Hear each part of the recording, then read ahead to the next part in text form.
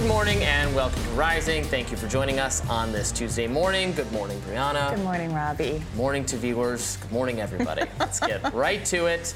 What are we talking about today? Yeah, well, things got kind of testy for Nancy Pelosi yesterday when she was confronted outside of her home by protesters demanding a ceasefire in Gaza. Let's get right into it.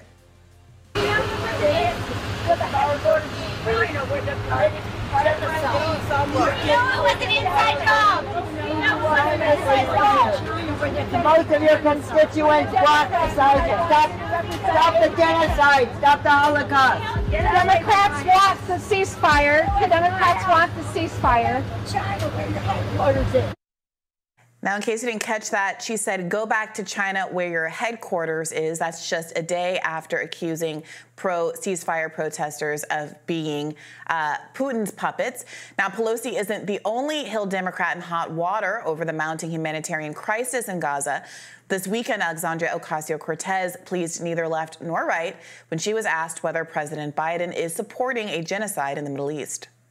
Do you agree with that word, genocide, that the president's been supporting a genocide, or does that go too far? I think what we are seeing right now throughout the country is that young people are appalled at the violence and the indiscriminate loss of life. We are not just seeing 25,000 people that have died in Gaza.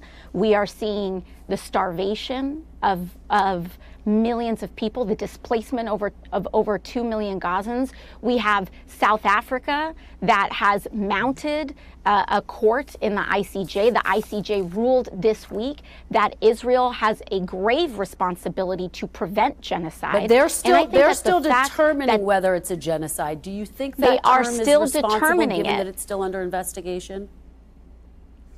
I believe that they're still determining it, but in the interim ruling, the fact that they said there's a responsibility to prevent it, the fact that this word is even in play. Meanwhile, dozens of U.S. government employees are set to fast in protest of President Biden's support of Israel this coming Thursday. Now, this comes as a new report in the Washington Post finds that members of Gen Z are expressing their frustrations over the war in Gaza on TikTok and getting the White House's attention. The Post describes left-leaning TikTok activists as an influential political force as the president seeks to win back the approval of younger voters. A new Pew Research survey finds among ages 18 to 29, just 27% approve of President Biden's job performance and 71% in that category disapprove. Yes, those are terrible numbers, especially for young voters who tend to overwhelmingly support Democratic politicians. But that's just the tip of the iceberg here. I think that sometimes when stories are read through the lens of young voters are upset, they're easy to dismiss because young voters don't vote at high rates as older voters do.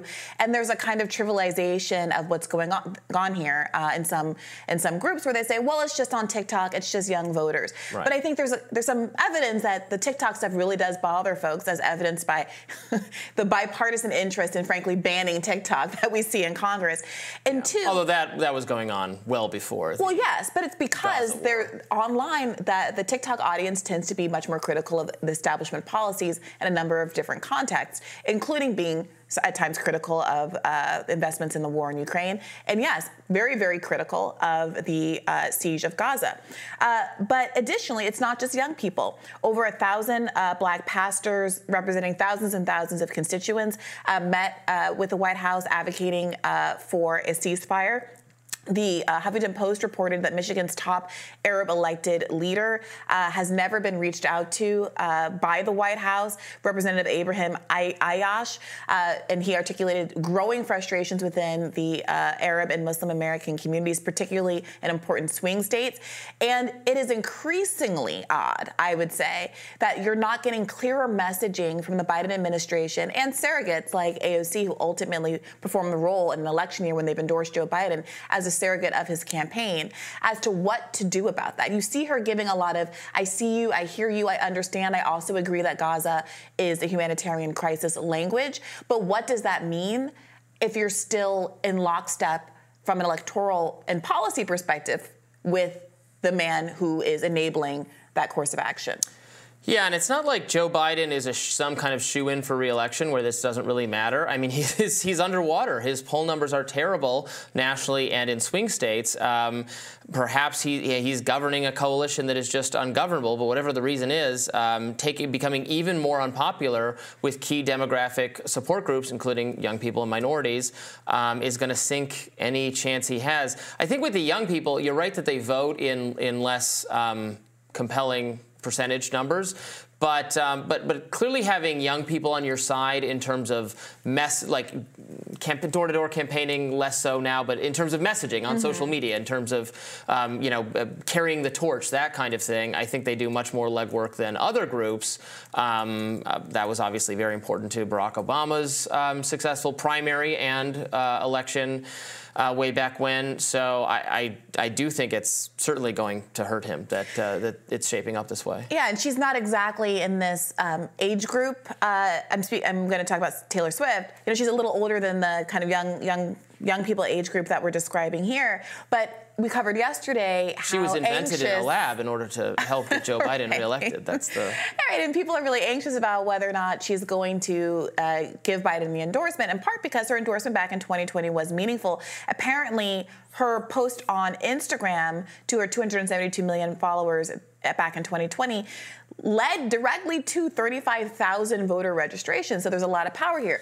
So I do think that the kind of conservative anxiety about, this is a plot, this is a scam. I mean, she obviously did it on her own accord, 4 years ago, so that is what it is. But I think there's an interesting question on the other side for the Biden administration, which is she going to be willing to stick her neck out again when Biden is so deeply unpopular, and while he is seen as the enabler of one of the worst humanitarian crises we've seen in modern history? If I was her, I would want nothing to do with politics anyway. I would just stay out. I don't know why. And truly, maybe this is coming from an old person. I know this is correct. It just blows my mind. It baffles me that people care what Taylor Swift thinks about politics, or people will vote for who Taylor Swift wants them to vote for, or get registered because she tells them to. I know that's the case. I just can't identify it or imagine it. And it's not specific to Taylor Swift, just celebrities in general. I think it's I don't care what they think about anything. I think it's often the case that, especially when we're talking about advocacy for issues that are not broadly accepted socially, and the issue of Palestinian... Joe Biden? The issue of Palestinian rights is one of those issues that does not get mainstream acceptance in liberal media and the liberal press. It's been a third rail issue for so long that I do think it is incredibly powerful for people on TikTok who are basically anonymous, or very high-profile people, to demonstrate that they're willing to publicly support the interests of Palestinians and call for a ceasefire. I do think it empowers folks who've been told for years that this issue is too complicated, don't weigh in, you might be called anti-Semitic if you have the wrong opinion. And having a really high-profile validator whose ethics and values you respect for other reasons, I think is actually enormously powerful. And part of why Joe Biden maybe should be concerned, not just about Taylor Swift and what she may or may not do, but about the overwhelming direction of the commentary on TikTok. It's just a right-left. Maybe it's just a right-left difference. It always calls to mind those kinds of celebrity PSAs where they all say the same phrase over and over again. The right-left difference? The right that just decided they're going to stop drinking Budweiser because they hired one influencer to hold a can of beer one time? Because they don't want to be lectured to by celebrities who have nothing to do with and no knowledge of the product. It's consistent with that. Okay. More Rising right after this.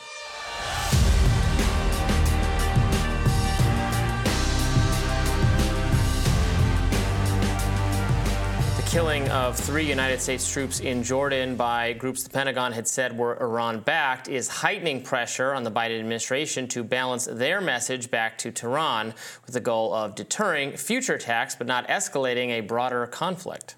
The attack on the U.S. troops is the first time American service members have been killed in the Middle East since the outbreak of the conflict in Gaza. National Security spokesperson John Kirby weighed in on the Jordan attack yesterday, saying the Biden administration does not desire another war, but will respond to these attacks. We do not seek another war. We do not seek to escalate. But we will absolutely do what is required to protect ourselves, to continue that mission, and to respond appropriately to these attacks. We will respond. We'll do that on our schedule, in our time. Joining us now to weigh in is retired Lieutenant Colonel and host of the Daniel Davis Deep Dive, Daniel Davis. Welcome back. Thanks for having me back. I wonder if first you can help us understand what the constructive difference is between responding, as John Kirby says the United States will do, and escalating in a way that could lead to a broader war. Well, it's semantics. It's basically trying to thread the needle and trying to be partially pregnant or so, which is really hard to do because, it's escalation and appropriateness is always in the eye of the beholder. Of course, Iran is going to say anything that we do is not appropriate because they're claiming, well, it wasn't us, we didn't do it, we don't direct them, etc. Whether they did or whether they didn't is nearly irrelevant because it matters what the American people think and what the president thinks because he's going to act on what he believes we're supposed to do. Now, it is clear that there is a significant pressure on the White House, which has been predictable, and I've been saying it, I think, on your show several times over the last several months, that if an American was killed, there would be huge pressure for him to strike Iran, at Iranian targets, not just at the militia groups that may have pulled this off, and now that's where we are. Now, the problem is if Biden goes in soft again and doesn't do any of these, a big strike, then people are going to call him weak, and it's probably going to encourage more people to do the same. But if he goes in too heavy, then he could literally draw us into a war that nobody wants to fight in America, and probably nobody even on the Iranian side, but that's where it may end up.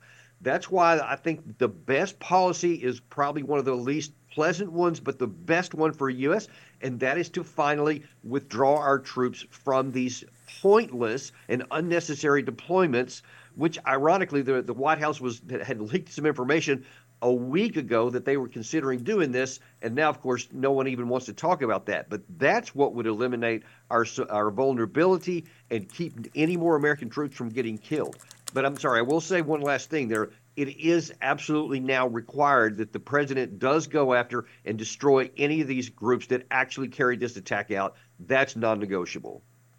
Yes, I saw Senator Rand Paul saying on Twitter that perhaps we should reevaluate a policy that stations a few hundred soldiers in dozens of remote areas in dozens of countries, not enough to fight a real war, just enough to be vulnerable targets. Could you speak to, what is from the administration's perspective, what is the purported national security reason for having handfuls of troops stationed in unsafe situations across Africa and the Middle East where they could be fired upon by terrorist groups, militia groups, rebel groups? What are they doing there from the U.S. government's perspective that would be worth that risk? I love the way you phrase that question because it gets to the heart of the truth of the matter. But the administration has been falling all over itself to keep on claiming this fiction that we're there on a counter-ISIS mission, that we're trying for the enduring defeat of ISIS. They love that phrase. I've seen it from the Secretary of Defense. I've seen it from the Chairman of the Joint Chiefs of Staff. I've seen it from the Pentagon official releases and people in the White House. But Kirby keeps saying it over and over and over. It's not true. That's like saying we're trying to drain a swimming pool with an eyedropper in a rainstorm. It ain't going to happen. You may take out one or two people here, but it'll never eliminate the troops. And look, we've had 2 decades of time to see in Afghanistan and Iraq that you can't eliminate and wipe them out. And it's certainly not with a handful of troops, as you just pointed out, in little dots on the map. They're not doing anything but protecting themselves and being points of vulnerability. So what we should be doing is withdrawing those troops out of these pointless little dots where it's really hard to defend them and reposition them in places, even in the Middle East, to where there's more places where we can defend them. So what that will do is it'll remove the vulnerability. It will make it harder for these Iran-backed groups to even attack us, and it will preserve all of our ability to defend American interest and American vital national security interests throughout the region. That's what we should do, but unfortunately, all anyone's talking about is let's bomb Iran. Well, if, as you say, it's nearly impossible to eliminate various groups because of the nature of how dispersed they are in the region, guerrilla, non-official armies and the like. And given the ambiguity around who actually conducted the attack that ended in the death of these 3 troops, What is the wisdom then of you having just said that it's necessary that America have a response? Is it possible for America to have a response that is constructive, substantive, targeted, and actually addressing the people who committed the killings against these troops, the drone strike against these troops, in this kind of information unclear scenario? That does not just risk more escalation. I think that our intelligence is able to find out who actually did it. And I completely agree with what you said. I think that is absolutely the right thing. The people who killed American troops should be held accountable and be responsible and be destroyed. And we should kill them. I don't have any question about that. But then the next question is, then what? And that's one of the big problems I have with a lot of these people talking about how they should go in heavy with Iran and hit these other groups, et cetera. They don't talk about what next. Because if you don't move any of these troops that are there right now, then, as Robbie just said, they remain points of vulnerability. It remains easy access for these Iran-backed groups. And that's what drives me crazy, is that no one wants to take away the difficulty for the Iranian side. If you don't like the Iranian side, you should make it harder for them to attack America, not keep it easy as it is right now. So it's got to be a combination of striking the people that hit us so nobody's in confusion that they can get away with killing an American, but also let's not make it easy on the bad guys. So how would you respond to demands I'm seeing from some top members of Congress, including, I believe, Senator John Cornyn and Senator Lindsey Graham, who Representative Dan Crenshaw, all counseled an immediate strike on Iran, on Tehran itself, drawing some criticism from other figures on the right, including Candace Owens and Tucker Carlson. What would happen if we immediately attacked Iran itself? The probability of a broader war that we get sucked into would be off the charts. It would be way high. And that's what really, I'll just be honest, annoys me when I hear these people talk. Now, Crenshaw should frankly know better. He had some military experience, but some of these others, they don't see, especially Lindsey Graham, seems to have no concept of what his words would mean on the ground. Because if you go and you hit Iran, or look, Iran just showed they're not going to sit passive by. They weren't passive when we assassinated Soleimani in 2020. They had pinpoint strikes on an American base in al-Assad and wounded 100 Americans. They have recently attacked targets in Iraq, in Syria, in Pakistan, in retaliation for things that they claim happened to them. They will not be passive. So if you go and you hit them, or if you take out Soleimani, which actually I've heard some other people suggest here recently, shockingly, that's an act of war, and they're going to retaliate. So you have to answer me, all these people, what next? What if they don't get deterred like you hope they would, and instead they escalate and hit even more Americans, and now they're not 3 are dead, but now 30 are dead, or 300 if it gets into a war? Then what are you going to do? That's what they have to answer to me. And Colonel, just so we don't jump the gun, yesterday a national security spokesperson, when questioned, seemed to acknowledge that they didn't have any evidence tying this attack to Iran. Have there been any updates? What evidence exists to suggest that Iran was behind this? Well, I think Ms. Singh said it in one of those interviews. You know, they believe and have a lot of evidence that Iran is supporting them. And they have been, whether it's the Houthis or some of these Kataib Hezbollah itself in Lebanon, et cetera, that they provide a lot of the training, the ammunition, support, et cetera, just on a regular basis. So indirectly, almost for sure that they were associated with it, but there's no evidence that they actually directed it like this is what they want to do. I think it's one of the misconceptions that a lot of people think that Tehran is like a puppet master and all these are just strings on their fingers. And I don't think they have that much control. They probably wish they did, but I don't think they do. But it is true that they are responsible for enabling these people, and I'm sure that they're happy to see them attack Americans. But the bigger issue for us is that it is in America's vital national interest to avoid unnecessary, pointless wars that would drain our resources and result in more American deaths for a war that we do not need to fight. Yeah, I mean, I guess my follow-up would just be that by extension of that logic, one could say that because America overwhelmingly supplies military aid to any number of countries, but in this instance, Israel, that any actions that Israel then takes, or let's say if it is found to be committing a genocide by the ICJ or any other international court, that any rebuke to Israel, whether through international diplomacy or people fighting a war in response to Israel's actions, could easily say that America is a justifiable target, regardless if it endorsed any specific policy of Israel. And maybe that's right, but that does seem to be the kind of parallel that we're describing here, does it not? Well, there's certainly many non-Americans who come to that conclusion all the time, and Russia being the first one, because we're supplying Ukraine. Ukraine is killing Russian soldiers. Ergo, from them, that makes us responsible. You won't find anybody on Capitol Hill that would follow that logic, just because it's self-serving not to. But it's hard to ignore the parallels that you're talking about there, and frankly, they are what they are. Lieutenant Colonel, thank you so much for joining us. We appreciate it. Always my pleasure, Robbie. Thanks for having me.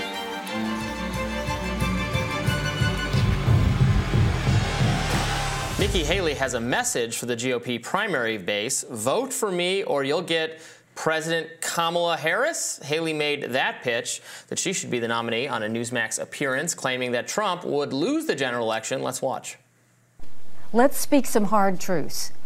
If Donald Trump becomes the Republican nominee, we will get a President Kamala Harris. You mark my words. He cannot win a general election. Look at Iowa, look at New Hampshire. He can't get independents. He can't get suburban women. He's losing Republicans who say they don't want him and will vote for someone else. It's a problem. This is not personal for me. I have no problems with Donald Trump. I voted for him twice. I was proud to serve in his administration. This is about the fact America can't lose again. We lost in 2018. We lost in 2020. We lost in 2022. How many more times do we have to lose before we realize we have got to right this ship? Now, Nikki Haley's plea came as Republican voters seem surer than ever that former President Trump will, in fact, be the man to take on Biden in the general election. Real Clear Politics has Trump with an average 58-point lead over his competition, with a recent Morning Consult poll showing a 63-point lead over Nikki Haley. Haley can't seem to catch a break on the campaign trail either. During a recent stop, Haley was met by a protester who was really feeling the Never Nikki message. Let's take a look. Only way we will get that done. No new wars. I'm done with the military-industrial complex. None of us want new wars. None of us want new wars. Where's the money coming from? Read off on LinkedIn. We know where your money's coming from, JD. We know. And we're sick of the wars. We want America first. When the Russians get back,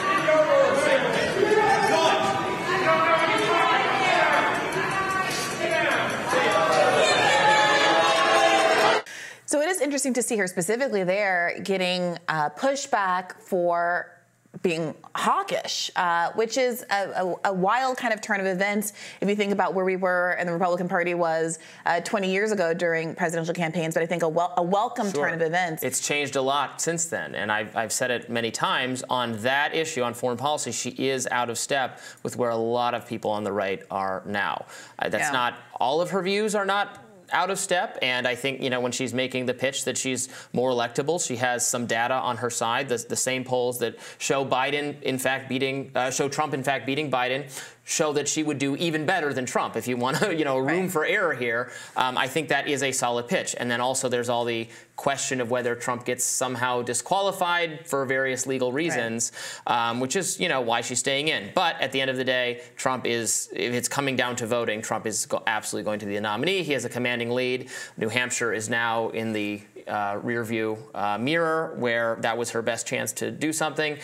Had a impressive showing, but did not win, and has no prospects really for winning down the home stretch. Yeah, so what are we doing here? There's something really ironic and frustrating that the issue that might enable there to be a breakthrough candidate because of how much broad discontent there is with American interventionism is not being embraced by any of the candidates that pose the greatest threat because of their war chests and their broader popularity and the like, to the leading nominees. And this is a frustration that you can apply to Nikki Haley, and also one that the left has raised about Marianne Williamson, who has, I think, largely not touched the level of enthusiasm that Bernie Sanders had in the last 2 cycles because of this particular issue and the way that it's emerged at this particular time with the siege on Gaza. That was really the nail in the coffin.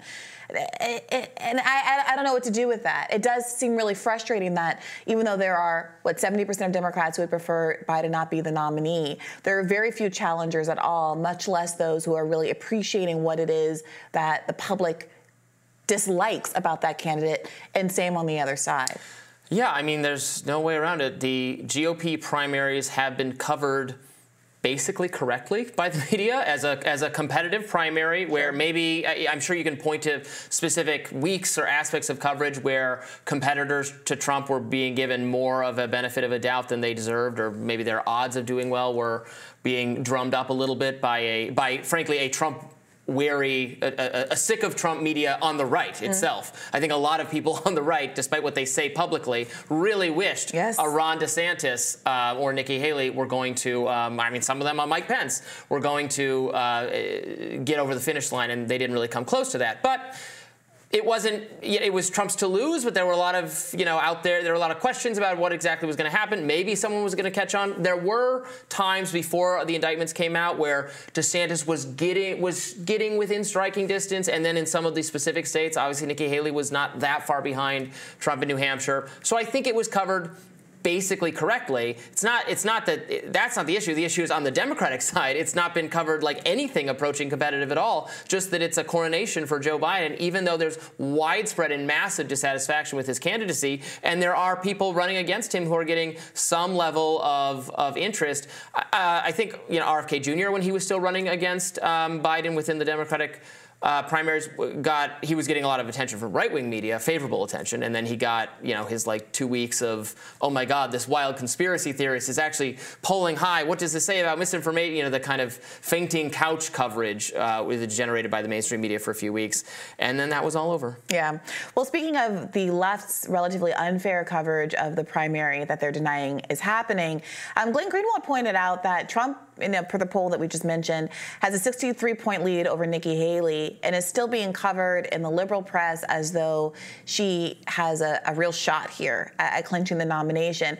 And many of those commentators, I will say, are doing so in a self-aware way. I was listening to an episode of Pod Save America the other day where the former Obama speechwriters that host that show were like, look, it's not that I think she's going to win, but obviously my interests are that she stay in the race as long as possible because any shot at Trump is good for my interests. I think that's a fine position to take, being politically self-aware and honest about one's own political perspective. But Glenn's making a slightly different point. He's saying that there is a kind of attention and seriousness with which Nikki Haley's campaign is being treated that is not being given to Biden challengers, despite the fact that his lead over his challengers is in fact smaller than Trump's lead over Nikki Haley.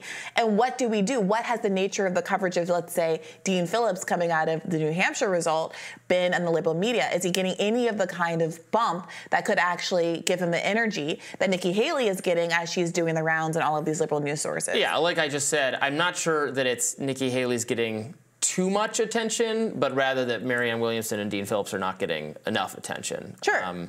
But yeah, no, I agree with that point. The numbers are probably kind of similar at this point. Trump's level of dominance over Nikki Haley versus Biden and Marianne and Dean Phillips. But obviously, Marianne and Dean Phillips haven't, enjoyed nearly the same level of coverage and exposure to a national audience that Nikki Haley has. So they could be doing even better if they got, regular town halls and debates and all of the press attention Nikki Haley is getting. So I think it's a fair point. Of course, but then just on the GOP side, there is Trump could be, again, I don't expect that to happen, but Trump could be disqualified, which is why she's honestly holding out. She's more likely to get the nomination that way than beating him in the actual primary elections, which is not going to happen. Right, and some people believe that, Joe Biden isn't going to perhaps have the physical stamina to get through this campaign cycle. I think he doesn't, but he's going to attempt it anyway.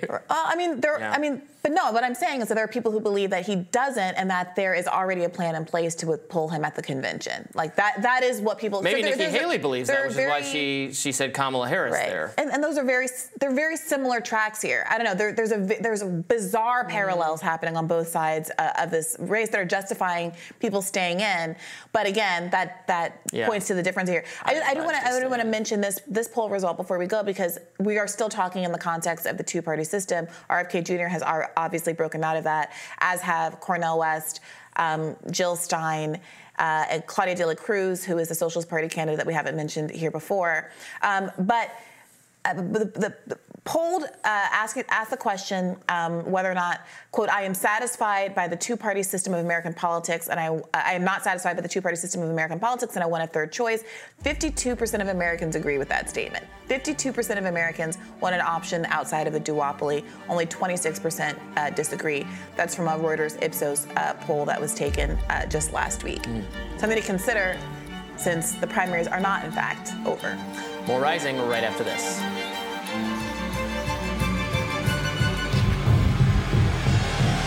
MSNBC's Joyanne Reid had a hot mic slip up while delivering a report on the situation at the southern border yesterday. Let's watch. Over the weekend, President Biden said he's ready to take action if Congress is serious about solving the border issue. If that bill were the law today, I'd shut down the border right now and fix it quickly. And Congress needs to get it done. Starting another war. Now, Reid addressed the moment later in the show and apologized.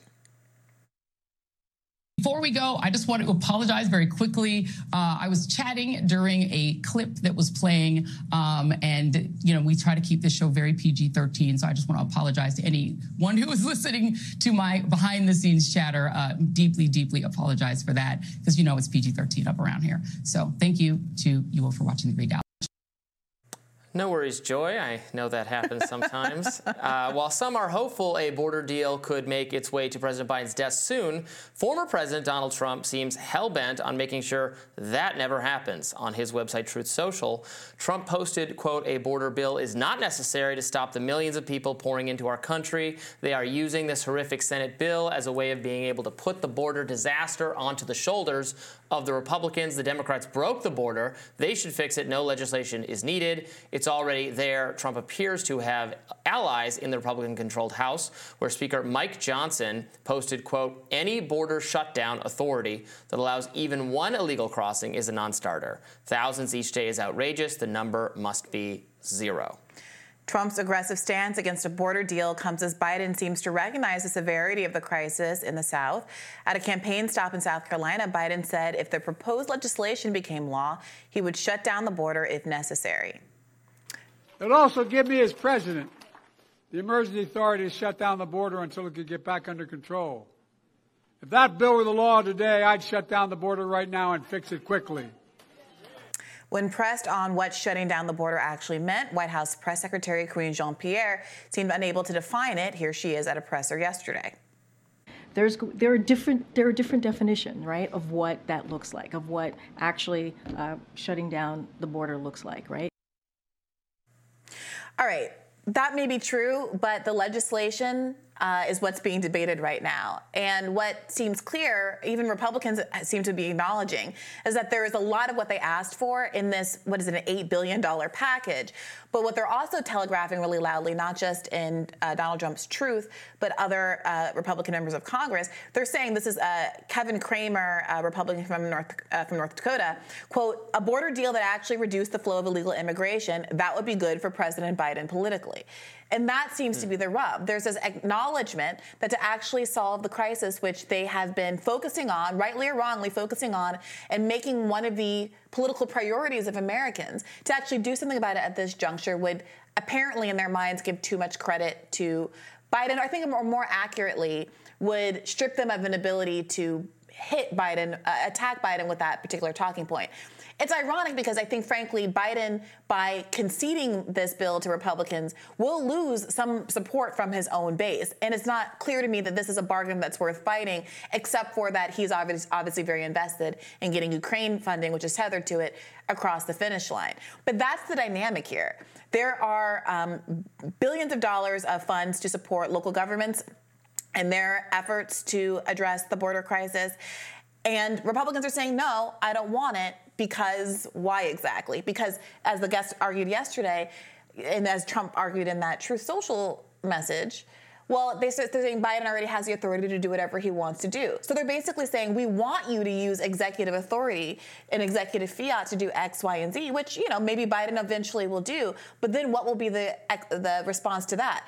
You went around government. You are the authoritarian. You use executive fiat. They already attack Democrats regularly for using executive actions at all times. So it is becoming a very confusing game of hot potato here. So I agree in part and I disagree in part. Sure. I think that, look, I'm not naive and no one should be naive. Of course, Republicans don't want to help pass a bill right now, which they don't want to give Joe Biden any kind of win. They want to keep his momentum as a president is stalling, and I think political considerations are absolutely a part of this. Now, the guest we had on yesterday talked about, maybe people should go watch that interview, talked about things he thought the President Biden did have the authority to do right now, absent legislation that could help. Now, one reason that illegal border crossings are way, way, way up, and they are, I looked at the numbers, they are way up over the course of the last few years, has a lot to do, or something at least to do, with the expiring of that Title 42, the pandemic era policy. But Biden tried to keep that in effect. Let me finish. Yes. Sure. So, but that is an example of legislation. So, if you want to keep that going, you could pass a law. I mean, it wouldn't make any sense because it was designed to keep COVID out of the country, right? Which is totally arbitrary. It's not something that you want to do. But that is an example of an authority like that. I don't think President Biden. I don't think any president should have the authority to expel people for that reason because it's a BS reason.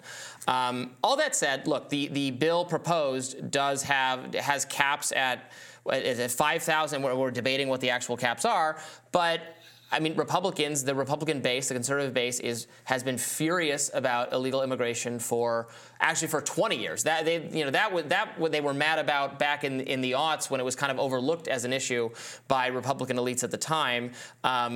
Zero is what the Republican base wants. So a bill that codifies or enshrines a threshold of illegal crossings that then it's okay to do something about it. I think many Republican vote, not just their representatives fighting this for political reason, but the actual voters will be furious. And the way this is being received by conservatives, I'm reading on social media, is that Langford has committed one of the greatest betrayals of the Republican Party in recent memory. I saw all sorts of people talking about, like, why did Trump endorse this guy?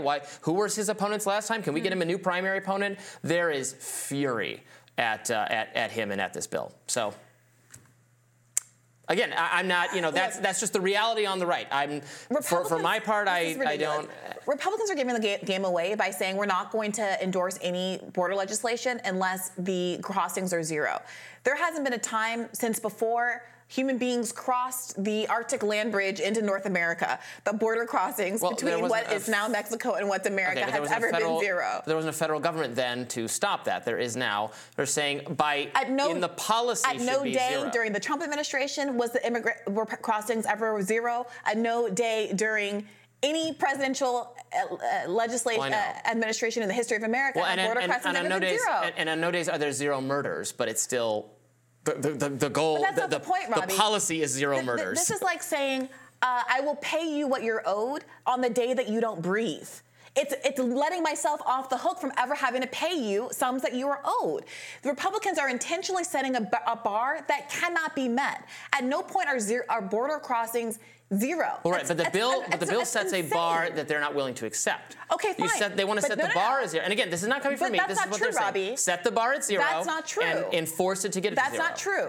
They could say the new number is X. And that could be a potential reasonable number. They could look at, let's say, hypothetically, the average daily border crossings under Donald Trump, average it out over the course of the 4 years of his term, and say this is the number that at which all of the provisions in Biden's bill. I mean, the border apprehensions are now. Yeah, but I'm not disputing that, Robbie. The question is whether or not Republicans are obstructing legislation that could bring border crossings down, that already is very, frankly, draconian policy with setting a low number of 5,000, that if it's violated, kicks down to being like 3,500 for weeks until it gets until it's low below 5,000 for weeks and weeks and weeks, which is about on par for what the average border crossings were when Donald Trump was in office. But instead of saying that that's the number, or 2,000 is the number, or any other number that could be at all tethered to reality, they're saying if a single person, unless you can find a policy that magically prevents a single person from ever crossing the American border,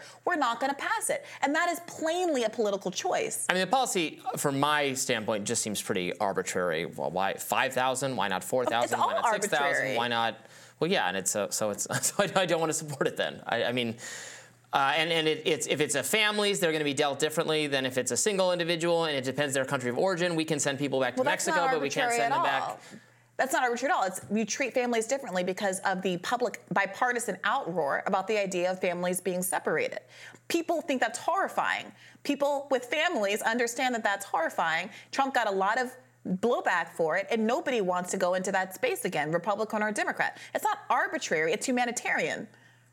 All right, well, I think Republican primary voters feel differently, but that's where the crux of the opposition to this policy is coming people from. Who live in Texas and people who live in parts of the country that are actually they want the border crossings brought down to zero. Yeah, they're not going to get it. Because they're not going to get it if they co-sign this policy, because it doesn't do anything until it gets to 5,000. That is not true. First of all, border crossings are already over 5,000, so the policy would immediately go into effect. So what are you talking about? What the Republicans are saying is we're not doing anything. There's a horrible crisis on the border, but we're not going to do anything about it for 10 months. Because as much as we're hand-wringing about how this is a threat to national security, and now ISIS is going to come over the border, and all of the wild things that are being said, and the legitimate concerns that people have about safety and the burden on the social safety net and those kind of things, we're going to do nothing about it for 10 months because it's more important for us to get a few more jabs in at Biden, who's going to lose anyway in all likelihood, polls suggest, than to actually address the crisis that I'm purporting to think is so important. That's the stance of the Republican Party right now. It's a Republican Party in no uncertain terms that is thwarting any effort to address the crisis that they say is a public priority. I think that's part of it, but also there is sincere opposition to this bill in particular, Robbie, for the reasons if I say that I won't support any bill that doesn't achieve something that's unachievable, that's constructively saying there's no bill that I'm going to support. I don't think they think it's unachievable. Zero border crossings? Well, it could say, I mean, the plan could say that there's a shutdown of the border until we achieve zero border crossings, which is what Republican voters want. So they just want some Republican political leader to actually propose that and give that to them, which is why they picked Trump in the first place. What does it mean to shut down the border? To have more border security, to have the barriers that the Supreme Court is ordering taken down so the Biden administration can get rid of them. You know that the Supreme Court, because you sat here right now and agreed with me, you know that the Supreme Court did not order them to take any barriers down.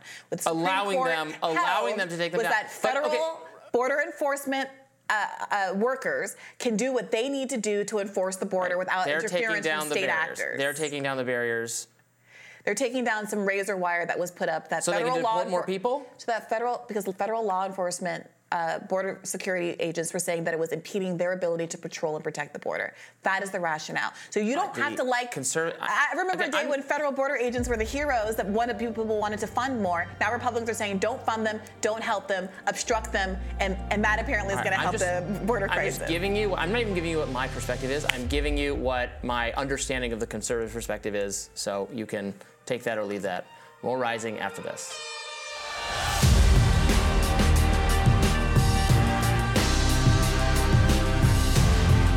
I'm sure you all remember the explosive New York Times article from the end of last year called How Hamas Weaponized Sexual Violence on October 7th. We have a big update now on that story.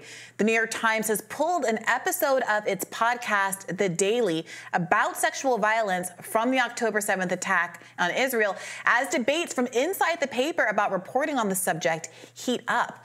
Per The Intercept, the Daily episode had been scheduled for January 9th and was based on that article from Pulitzer Prize winner Jeffrey Gettleman, claiming Hamas had, quote, systematically used sexual violence as a weapon of war. Originally, Gettleman's article was praised in the New York Times halls, but criticism of the piece began to grow internally and externally, leading the Daily producers to pause the episode. Joining us now to weigh in is editor of The Gray Zone, Max Blumenthal, who's been following this very closely and doing much of the firsthand reporting on the original episode and trying to substantiate some of the claims that were made therein. Welcome back, Max. Good to be back, and thanks for hosting me at a more politically difficult time to take some of these bogus claims down. Well, it's a difficult time, as you mentioned, but because a lot of the groundwork that you and Aaron and folks at the Gray Zone have done, and Fatata have done on this, there is more space now to talk about it, apparently so much so that this is being discussed and debated within the New York Times. So tell us, what is the source of the controversy? We're the source of the controversy.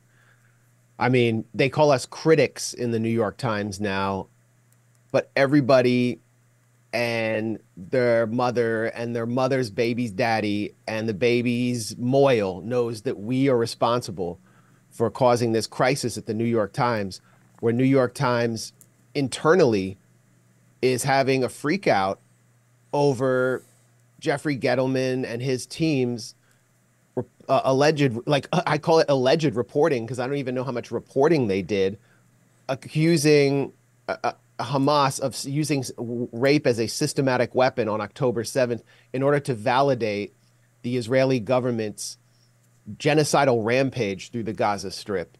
And we just had been breaking it down for weeks and weeks and weeks. And then apparently the New York Times wanted to go ahead with this daily kind of video episode in which they were going to report systematic rape as a weapon on October 7th as a fact, without including any of the criticism. But other Times staffers, basically the Times rank and file, the journalists, were not having it.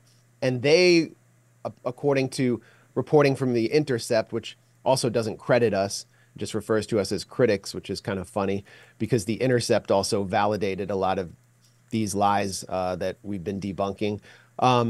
They revealed that it was the New York Times higher-ups that were holding on to Gettleman's reporting because of their own ideological proclivities.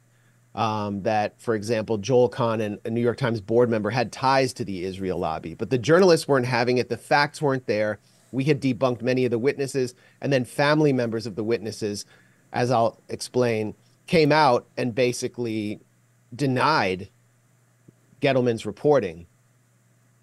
So there was a new article from the New York Times yesterday, UN to study reports of sexual violence in Israel during October 7th attack, that does repeat several of the accusations, makes a note of some of the testimony from these various people, Sapir being the first name of one of the alleged eyewitnesses, some other information from survivors and first responders, etc. This article does, I think, a better job of acknowledging some, as you said, one person disputing how they were characterized initially by the Times and some other matters. I guess my question is your argument here now over the use of the word, I guess, systemic?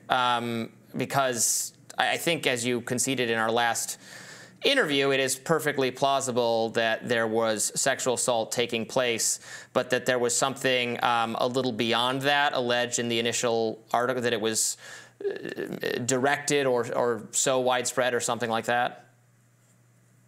I mean, I'm just going off the evidence, and there is evidence that Hamas militants killed non-combatants on October 7th, shot them, killed them with grenades.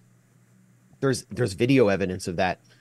Right now, there is no evidence of any rape taking place. That doesn't mean I'm going to just deny it. But the claims put forward in this New York Times article, the claims put forward in The Guardian, the claims put forward by NBC, those are what we've been debunking. They don't add up. And so when you talk about this witness, Sapir, who is the Israeli police's key witness, and the Israeli police have acknowledged in an interview with Haaretz that witness, that there is no physical or forensic evidence or video evidence or any evidence to back up any of her claims. When this witness claims to have been shot in the back, then witnessed gang rape, and then Hamas militants whipping out 3 decapitated heads of women, and this person can't be fully identified, you have to start questioning some of these claims. I mean, it sounds like something out of Texas Chainsaw Massacre. We've seen so many lies, the lies about 40 beheaded babies, the lie about the pregnant woman's fetus being cut out, and all of these lies boiling down to some of the same sources, like the so-called rescue organization Zaka, which, as we now know from a Haaretz investigation, was bankrupt on the day of October 7th and is now flush with millions of dollars because of the tall tales and lurid stories that spun out on October 7th. You have to start to question them. And so we put forward these questions and showed inconsistencies in testimony by witness after witness, including Zaka, who Jeffrey Gettleman in the New York Times relied on. And so what Jeffrey Gettleman did is he went back to these witnesses to try to get them to validate his initial reporting, and they couldn't do it. Sapir changed her story again. Raz Cohen, another key witness, refused to speak to him on the grounds that he was traumatized. And the worst and sleaziest thing that Jeffrey Gettleman did is he went to a woman named Miral Alter, who is the sister of one of the key witnesses, Exhibit A. Her name is Gal Abdush, the woman in the black dress who was found killed with burns on her head. And Gettleman just assumed, based on the video, that she had been raped by Hamas. Her own sister had come out and said there was no way she could have been raped, said this on Instagram, that the New York Times manipulated them into thinking that the story would be about something else. Her brother-in-law said the same thing in a separate interview with Israeli media. And so Gettleman calls up the sister, Miral Alter, and apparently tries to pressure her into backing down in order to save his own journalistic reputation. So this piece that you mentioned, Robbie, is one of the sleaziest exercises in damage control. It doesn't disprove anything by the so-called critics referring to us and other independent publications like Electronic Intifada and Mondo Weiss, or what Brianna has said here. And I think the scandal continues. Let me raise one other point. So in terms of the video evidence, so I've seen the video footage as well. And what I can recall seeing that would perhaps support what is being reported or being described by several of these witnesses that you've described the issues you have with them is some of the female bodies found in states of undress, also found with, I can recall vividly, bound hand, wrists tied together, that sort of thing. What do you make of that? Well, we have Sergeant G, who I've actually identified on Twitter. A lot of these Israeli special forces figures, pilots, operate under kind of hidden identities, largely for fear of being prosecuted for war crimes. This guy is in Special Rescue Unit 669 of the Air Force, and he claimed to the New York Times, as he did previously to, I believe, Haaretz and several other publications, that he found 2 young women in Kibbutz Be'eri who were teenagers in a state of undress with semen on their back. The problem is there were no women found that way. There are official records of how everyone was found, and there was no record. The only teenagers or young girls whose ages matched those of the ones described by Sergeant G were the Sharabi sisters, who were 13 and 16, and they were found in a state burned so badly that they could only be identified by their teeth and their DNA, and they were found with their mother directly with them. So he lied. This is someone who previously lied because I've been able to unmask him. He previously lied about finding a baby thrown in a garbage can. And this speaks to another massive scandal about October 7th that's finally been coming to the surface that Israeli media has been reporting on, but we were out in front of it. And it's a scandal that continues to this day. The use of the Hannibal Directive. The only way that these girls and their mother would have been found, or the most plausible way, in a home that had collapsed on them in such a badly burned state, is that they were hit by a tank shell or a Hellfire missile fired by an Israeli tank or helicopter. And this happened repeatedly in Kibbutz Be'eri. It's been documented.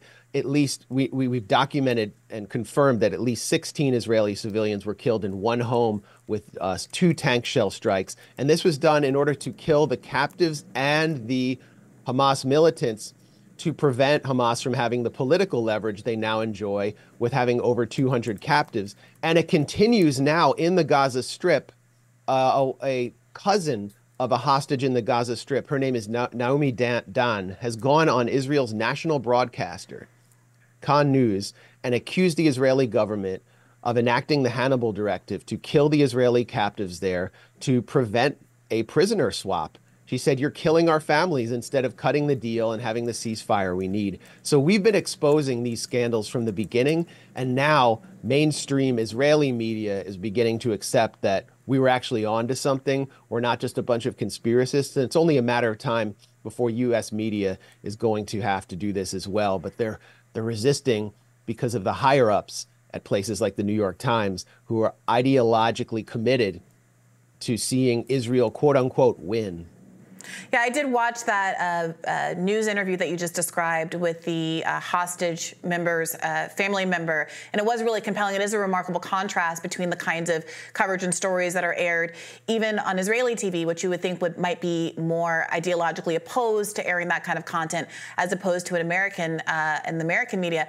So just to wrap up here, the posture of this is that the New York Times usually, often, frequently puts out a daily podcast episode that covers some of its more important reporting. And so you'll read it in the New York Times, and then a day or two later, you'll hear about it in your morning as you're getting dressed, listening to the daily. In this case, the difference between the coverage and the daily, after there was this critique from the staffers, was going to be so significant from the coverage of the original reporting that it raised some questions about the credibility of the new reporting and whether or not corrections were due.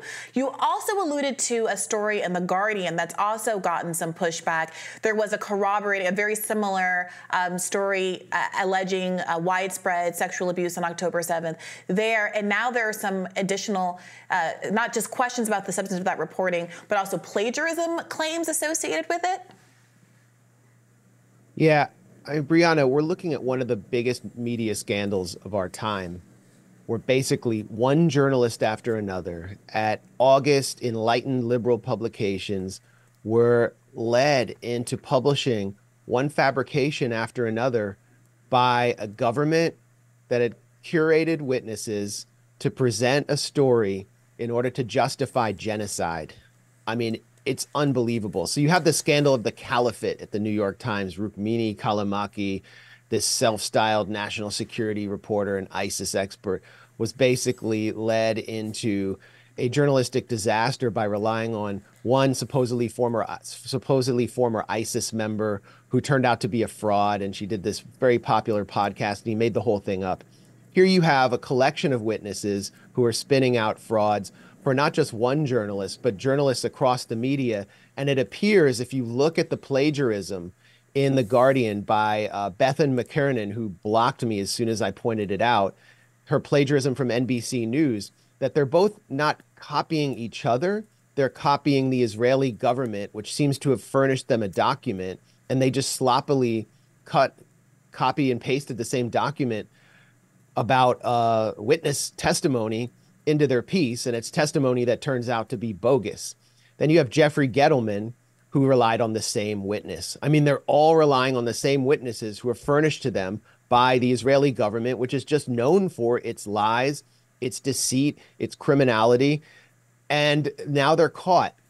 Jeffrey Gettleman previously was caught in Zimbabwe fabricating a quote by then leader Robert Mugabe, and it looks like he blamed an anonymous local journalist leading the police on a manhunt for an anonymous journalist, but he had to acknowledge that he made up the quote. So there's a long history here. But when you make up stories about official enemies who are hated, like Robert Mugabe, where, Zimbabwe has faced sanctions for years by the former British colonists in the US, and he's portrayed as this evil, dark dictator. Or when you make up stories about Hamas, nobody's supposed to care. You're allowed to lie because of the insidious racism that still pervades liberal culture. And when the lie is about savage Arab barbarian males coming in and raping Jewish women at a music festival, well, that falls on fertile soil even among liberals.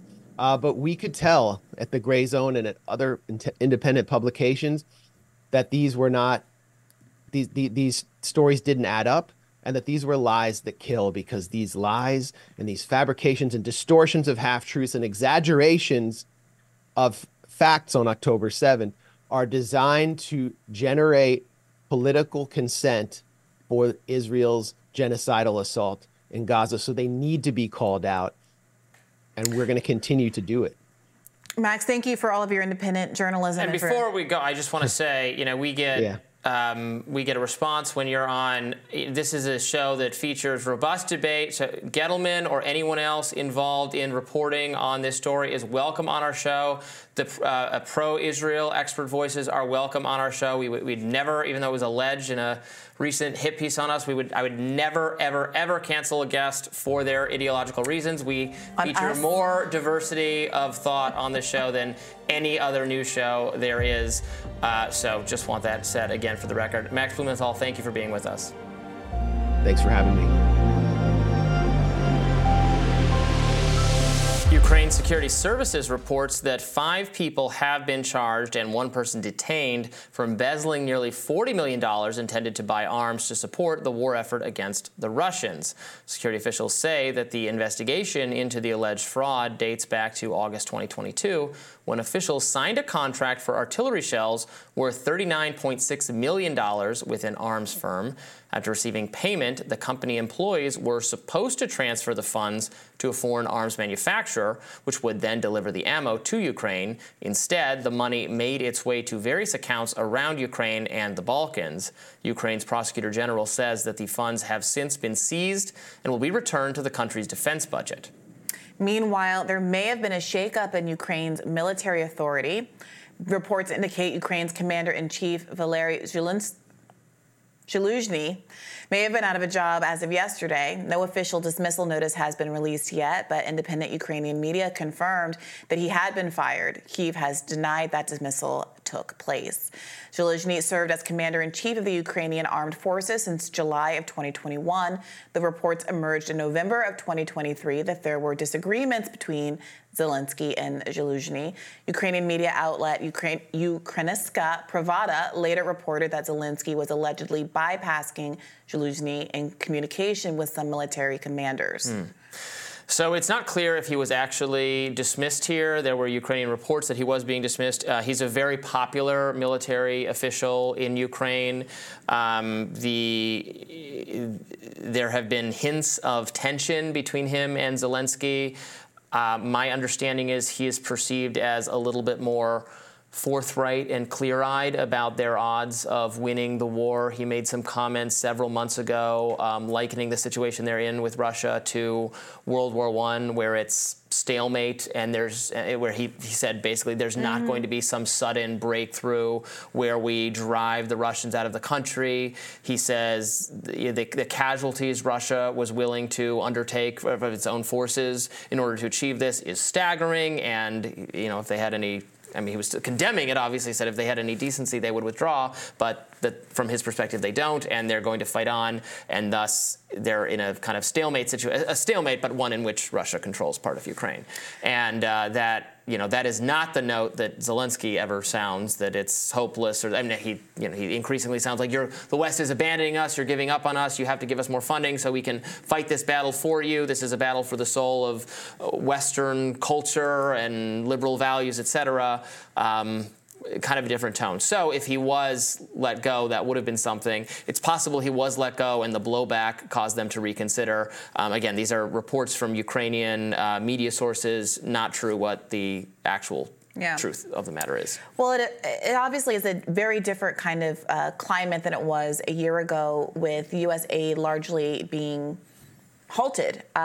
It's been connected to this package that would include funds for the border, which Mike Johnson has obstructed. Republicans have said they won't pass. There's some debate as to whether or not the deal is actually insufficient, or whether or not there are political implications, political benefits to being able to argue that Joe Biden is not doing anything about the border and therefore obstructing it until after the election is potentially what the Republicans are planning to do. There's been reporting that indicates that that's exactly what is the plan, but that obviously implicates Ukraine funding. Democrats have largely been willing to give Republicans everything they want on the border because they're so desperate to pass Ukraine aid, and Republicans still aren't taking them up on it. So that also shines an interesting light on this corruption story that we led with. Now, The Guardian reported that even though Ukraine is known as one of the most corrupt countries in the world, that because of the nature of the war and the sacrifice that so many Ukrainians have given of life and limb in the context of fighting this war, there is less tolerance socially for corruption than there was previously. People are more in a kind of a unified spirit in the country, which makes this, I think, that much more galling. 5 people arrested in relation to this, millions of dollars that was supposed to be spent on artillery, which was apparently some of which was diverted to a personal account, some of whom chose to flee the country. They all stand to get up to 12 years in prison if they are convicted of this crime. Does a story like this inspire confidence in Americans who are looking at the Democratic, largely bipartisan, but establishment Democratic efforts to pass more funding for Ukraine when you see that these kinds of things are happening? Frankly, money being misspent or misappropriated in this way does not surprise me in the least. In fact, I'd be shocked to learn it wasn't happening. We know from our own military loses, if the Pentagon fails its budget every year, fails its audit, loses millions, perhaps billions of dollars spent in Afghanistan and Iraq and other places year after year. So if we can't account for where all the money went, Ukraine, which has, as you noted, less of a history of social institutional trust, more issues with corruption, is more of a developing nation in the midst of a war effort. It is not surprising at all to me that this is occurring, but it should probably raise additional questions about what we are doing here and what our strategy is and why we would give them even more money, given that their top military commander thought 6 or 8 months ago that they were basically, this was as far as they were going to get, and it needs to be diplomatic forces just need to take over, even if that hurts a little bit for Ukraine. To your point, by the way, Responsible Statecraft published a piece at the very end of last year saying the Pentagon can't account for 63% of nearly $4 trillion in assets. The DOD regularly buys parts and equipment it doesn't need because it can't keep track of the parts and equipment it already owns. It's an absolute disaster, and I think there should be a much more fulsome conversation happening domestically about cuts to military spending, which never seem to be on the chopping block from the so-called fiscally conservative Republicans in the same way that, let's say, school lunches have been very much on the agenda. No, not this guy. I would chop, chop. Not just a nice salad for the kids' lunch. I would chop that military budget. Yeah, we know. But the reality is the Republican Party has been very aggressive on cutting these domestic spending programs without similarly being invested in cutting military spending, despite the obvious waste here. But this is a little bit of a different story from the one that was being told in Ukraine. This is a story, I'm not saying it's better or worse, no, this is a story but about specific individuals with malice stealing, whereas ours is...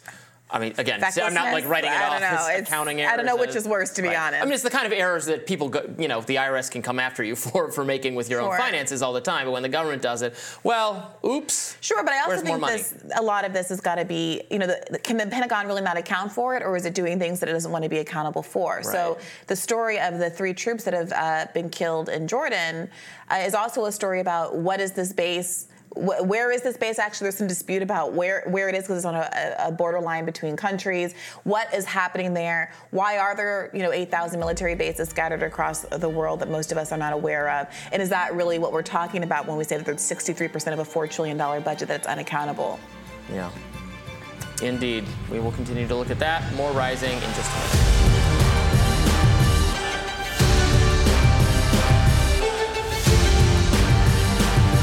We have christened a new rap god. Rapper Tom MacDonald is out with a new song featuring a prolific rap artist, the Daily Wire's Ben Shapiro. The internet is going wild over this song, Facts, which racked up over 6 million views in just 2 days on YouTube and hit #1 on iTunes, earning the praise of the self-proclaimed queen of rap, Nicki Minaj. Nicki wrote on X that Ben Shapiro put out a diss record. He said his comment sections are filled with woke Karens. The song is #1 on US iTunes.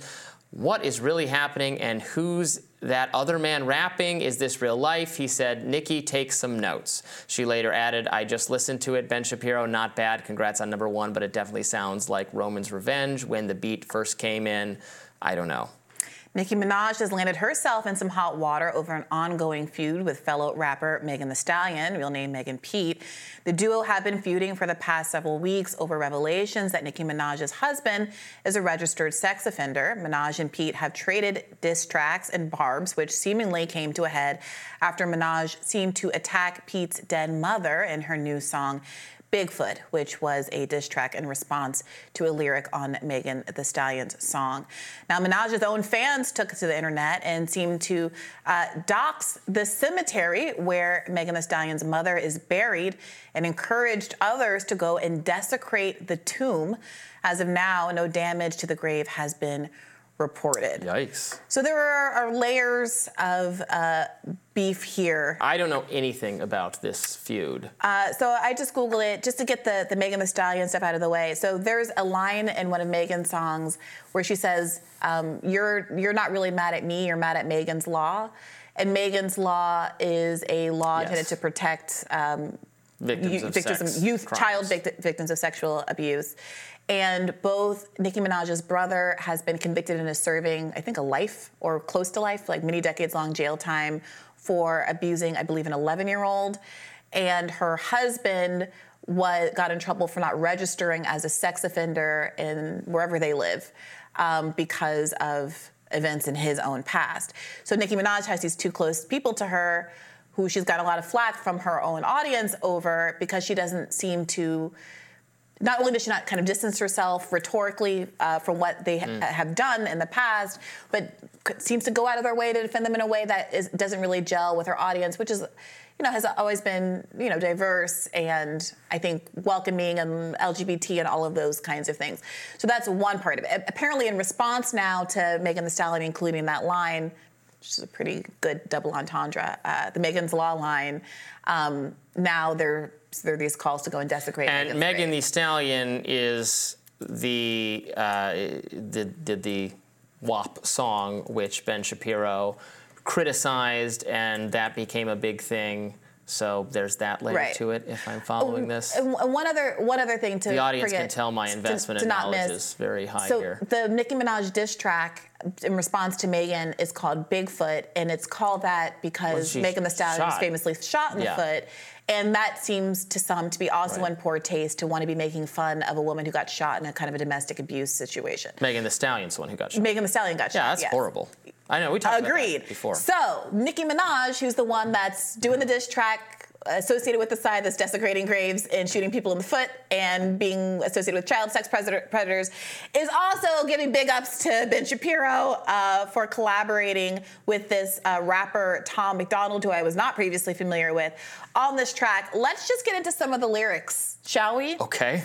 Must we? I mean, that's the point, right? Go for it. So Ben Shapiro's verse, which is the second verse of the song, goes. I mean, you heard. You got to really hear it to understand the flow. Let me give my overall impression. Okay, go for it. I think this had some merit in the same way. It reminded me of why am I blanking on it? Weird Al. Sure. It sounded like white and nerdy to me, is frankly what the song sounded like. I think that's a real compliment to the rappers and does a disservice to Weird Al Yankovic. Okay, I thought it was clever, but not like a good song I'm going to listen to or something. I mean, this isn't a kind of music I like anyway. But Weird Al songs are good. People do listen to them. They're good. I think it has merit in terms of the parody.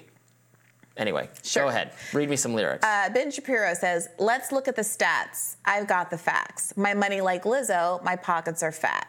Lizzo, who he's also beefed with for reasons. Homie, I'm epic. Don't be a wop. Dog, it's a yarmulke. Homie, no cap. Near rhyme, I guess. Is that enjambment? Oh, it's a slant rhyme. It's slant rhyme. Slant rhyme is what we call it. Okay, so of course he feuded with, as you mentioned, Megan Thee Stallion and over WAP.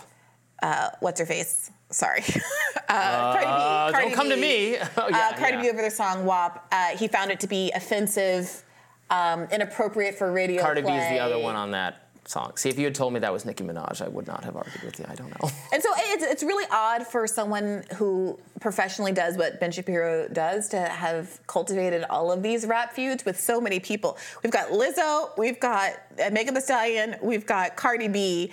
Somehow he's beefing with all of them and bringing up these beefs in this song. He goes on to say, look at the graphs, look at my charts. You're blowing money on strippers and cars. You're going to prison. I'm on television. Dogs. To be clear, every time I say dog, it's spelled D-A-W-G, and you should really internalize that. Dogs, no one knows who you are. Keep hating on me on the internet. My comment section, all woke Karens, and I make racks off compound interest. Y'all live with your parents. Nicki, take some notes. I just did this for fun. All my people, download this. Let's get a Billboard #1. So I think the other guy was talented, though. Do you? Yeah. Which of the other fellas' lyrics resonated the most with you? It was, I don't know, what is, it was kind of funny. I'm just curious. Of course it's okay. It's a free country. I just wanted to know I just listened to it for the first time about 30 you. seconds ago, so. Yeah, look, I think so. So in response to Nicki kind of like validating Ben Shapiro's effort, again, a lot of her fans were frustrated because they said Ben Shapiro is someone who has said that rap is a useless art, that it takes no talent, that it's not art at all. He is obviously... And now he's the #1 rap artist in the country by some... Yes, that's objective metrics. A totally real thing. And that there's no reason for her to go out of her way to give plaudits to someone who, one, did an embarrassingly poor job at rapping, but also who has embodied values that are so distant from what she and her audience actually cares about. And it does kind of give the feel of, I'm a counterculture person, so I'm not afraid of my associations, and I'm not afraid of, saying something nice to someone who other people hate. This shows how edgy I am. But that can be a move people make. But this feels like it's a little bit made out of ignorance of maybe the entirety of who Ben Shapiro is and what he stood for, because he's literally attacked Megan Thee Stallion. In the rap, he says that she needs to take notes. That Nicki Minaj rather needs to take notes, and that's what her follow-up to was about. Where it's clear that she read a little bit more and was like, "Oh, you're saying that I need to take notes? Nah." So I don't know. It's just so silly. The last thing I'll say is that you're not going to agree with this at all, which is fine. But art that is specifically made by conservatives to be conservative has a long history, and conservatives will be the first to admit this, of being just terrible, just very bad. Entertainment, art, film, etc., with a heavy-handed, with a deliberate. Obviously, there is compelling art with conservative political themes in it, somewhat inadvertently sometimes. But if it's done deliberately, it often ends up being bad. The Daily Wire, Ben Shapiro, Jeremy Boring are trying to prove that need not be the case, and that they can make compelling art with a political message, or just with a not specifically liberal message. Sometimes the new Snow White thing they're doing. So I don't know if this is going to be, if people will consider this a step in the right direction. But obviously it's racking up a lot of views, and at the end of the day, that's what matters. More Rising right after this.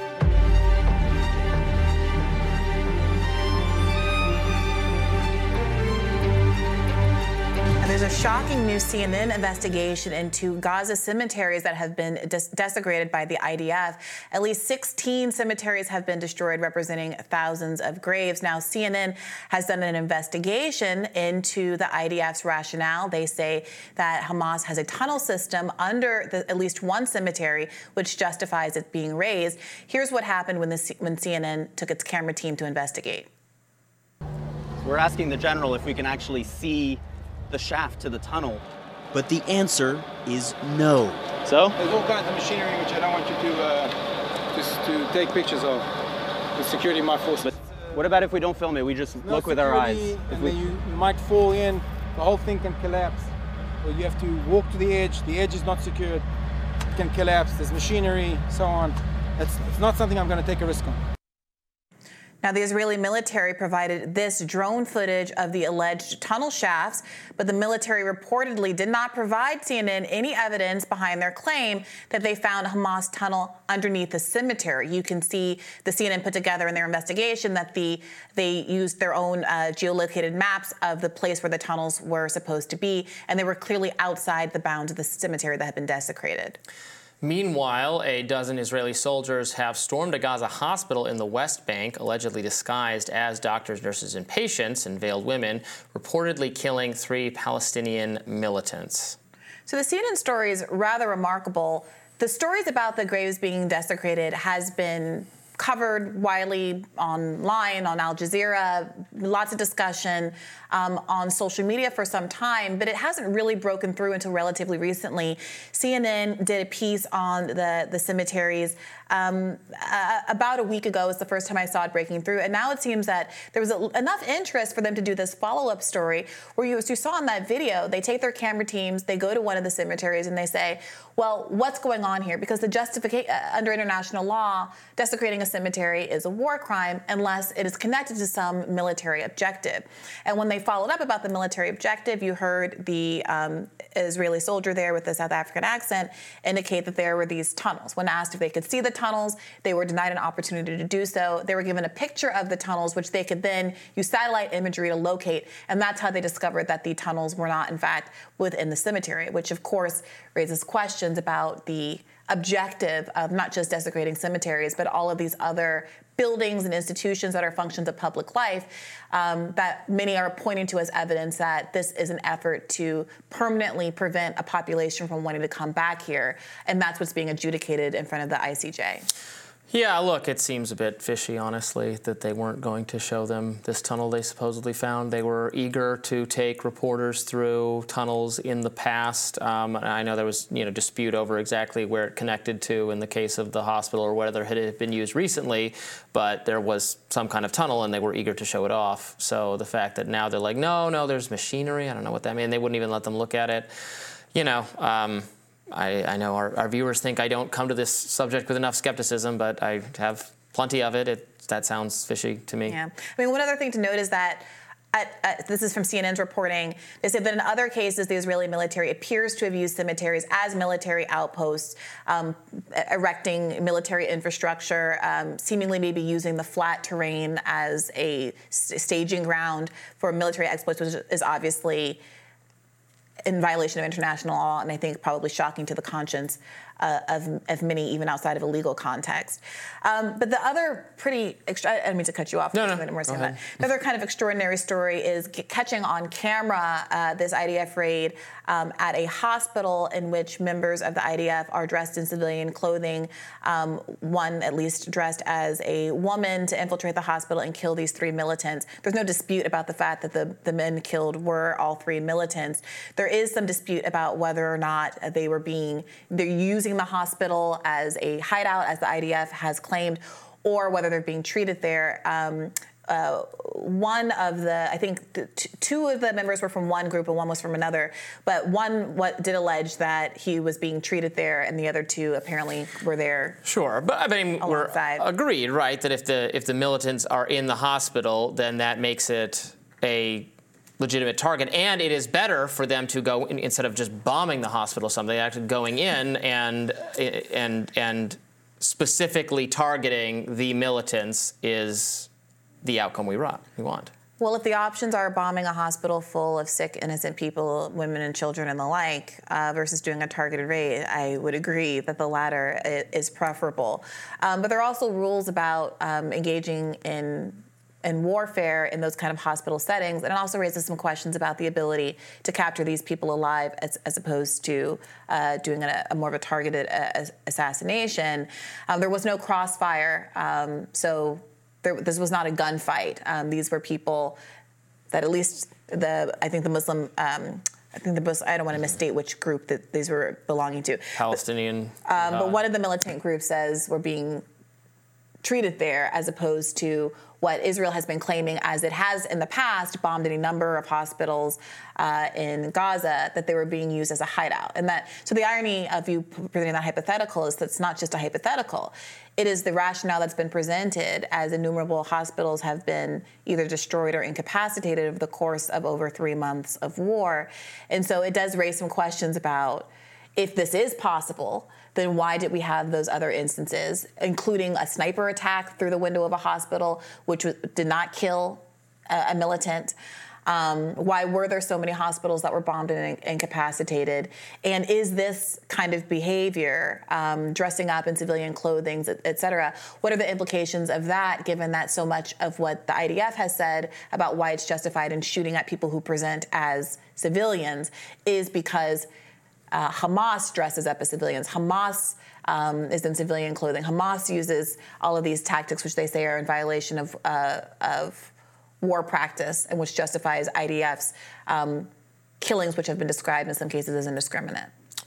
Yeah, I mean, I guess people can decide how they feel about it. I don't have any problem with them killing terrorists in this manner. In fact, I encourage it because it preserves human life. It's more, the reason they don't do it is because there's more risk, in theory, for the soldiers sent in case there would be a firefight. But I, too, have objected to the seemingly vast amount of bombing going on and the huge numbers of casualties. So more targeted raids that can take out terrorist fighters are, of course, better as they try to figure out when this could ever possibly end.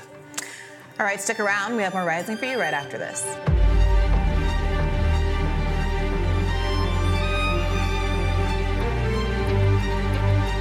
Got some breaking news. Representative Cori Bush is under federal investigation for alleged misuse of security funds. Punchbowl News reports that the DOJ has subpoenaed the House Sergeant-at-Arms for documents relating to their investigation. Now, according to the New York Times, Bush hired her romantic partner, who is now her husband, to provide her with security services. According to previous reporting by Fox News, Bush's now husband has been paid more than $100,000 from her payroll. Since January 2022, these were marked as security payments and wage expenses. So this is interesting. Yeah. Go ahead. So the New York Times reported that the Office of Congressional Ethics already investigated Ms. Cori Bush last year. The office voted to dismiss the allegations after concluding that her now husband, Courtney Merritt, had performed bona fide security work and did not appear to have been overpaid, and that Ms. Bush faced a level of threats that justified the work. Now it seems that the Justice Department is doing an additional investigation, and it's not clear of whether or not it's broader than the Office of Congressional Ethics investigation that already validated this expenditure, but we'll see. Yeah, to some degree, it reminds me a little bit of the Fani Willis situation with the Georgia DA, being alleged that there could be something improper here, someone who you're in a romantic relationship with receiving funds inappropriately.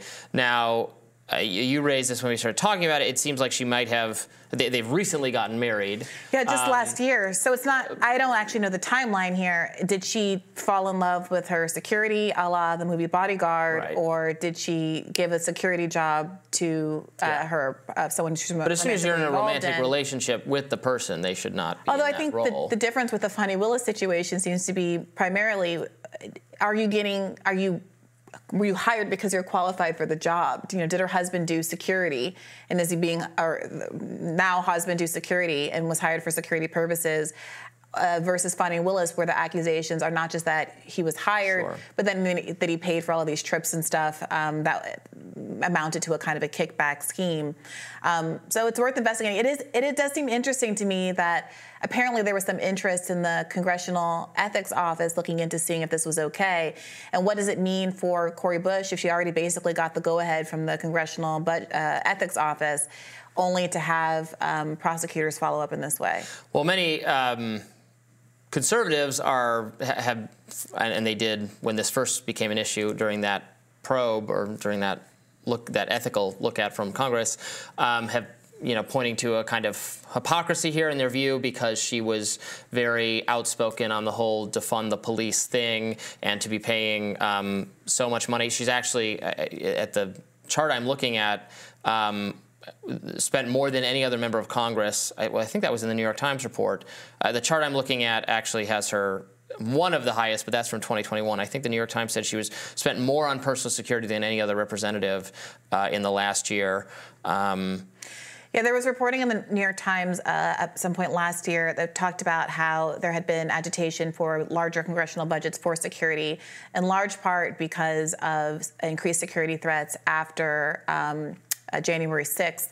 Also, there was the attack on Nancy Pelosi's husband that happened last year.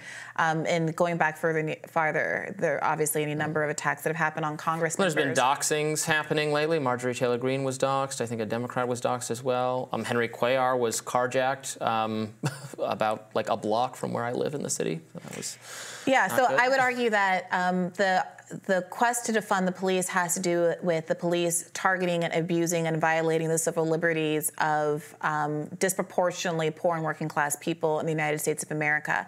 And that is a basic civil liberties argument that anyone should want to adopt that has nothing to do with whether or not you have a credible threat against you, because they're one of the most high profile and famous people in the United States of America.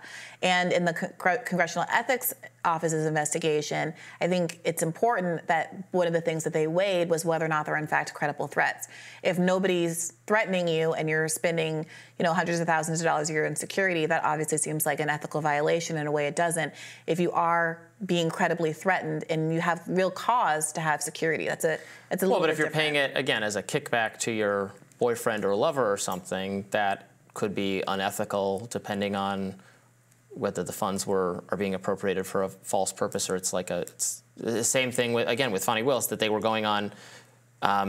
This was public money that then she was herself getting back in some way because he was paying for the trips they were going on. Yeah, so the question is, are you overpaid? Yeah. And were you hired because you're actually qualified to do the job? Which again is all of the things that the Congressional Ethics Office looked into. They found that he does do legitimate security, but the Times called it bona fide security work, that he was not overpaid, and that she did have these credible threats. Yeah. I still think as soon as you're in a romantic relationship with your security guard, they should stop being your security guard. I think it's a little dangerous. I don't know. There's an argument that they're more likely to protect your life. Again, Whitney Houston and Kevin Costner style. But there's also an argument that it could interfere with their ability to look out for your safety and make hard decisions for your benefit. I don't know. I think it cuts kind of both ways. It is interesting to see the chart that I found from 2021 that you just alluded to. There's some really big numbers for Raphael Warnock. He tops the list. I wonder if that's because it was an election year in such a hotly contested state, with $605,000 being spent on campaign security expenses.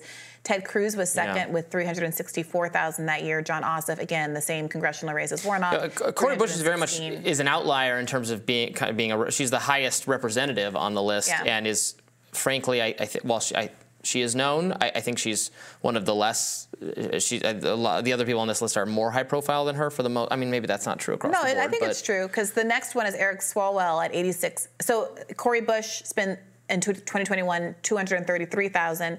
Swalwell $86,500. He was the next highest rep, and then AOC is the third next highest rep at $83,200. So it's a little hard for me to imagine that AOC needs to spend less than Cori Bush, but this also might have to do with less. It's like 4 times less. Yeah, but also might have to do with their personal finances. Cori Bush was famous for having come into Congress after having been sleeping in her car. She talked a lot about how when she first joined, she struggled to get housing in D.C. and in her district, which everyone has to do. The commuting and the cost before she got her first paycheck, finding clothes to wear that were presentable. So I do wonder if some of these people have more personal funds that they can invest than others. I'm sure there's a lot going on here, because I agree with you. Looking at these numbers based purely off of their fame and some conjecture about the relationship between fame and how targeted you are doesn't make a lot of sense. Right. Yeah. I mean, Liz Cheney is kind of up high on the list at 59,000, which kind of makes sense. I hope Tim Burchett is spending more on security now that he's on this list, but it's not that. It's down at 37,000, but this was back in 2021. Now that he's really after the UAP disclosures. Yeah. Well, LOL. And it does look like election year, like whether or not you're in election year makes a big difference too. So we'll follow up on that as that story evolves. More Rising right after this. No, in fact, that does it for us for today. There's not more Rising after this.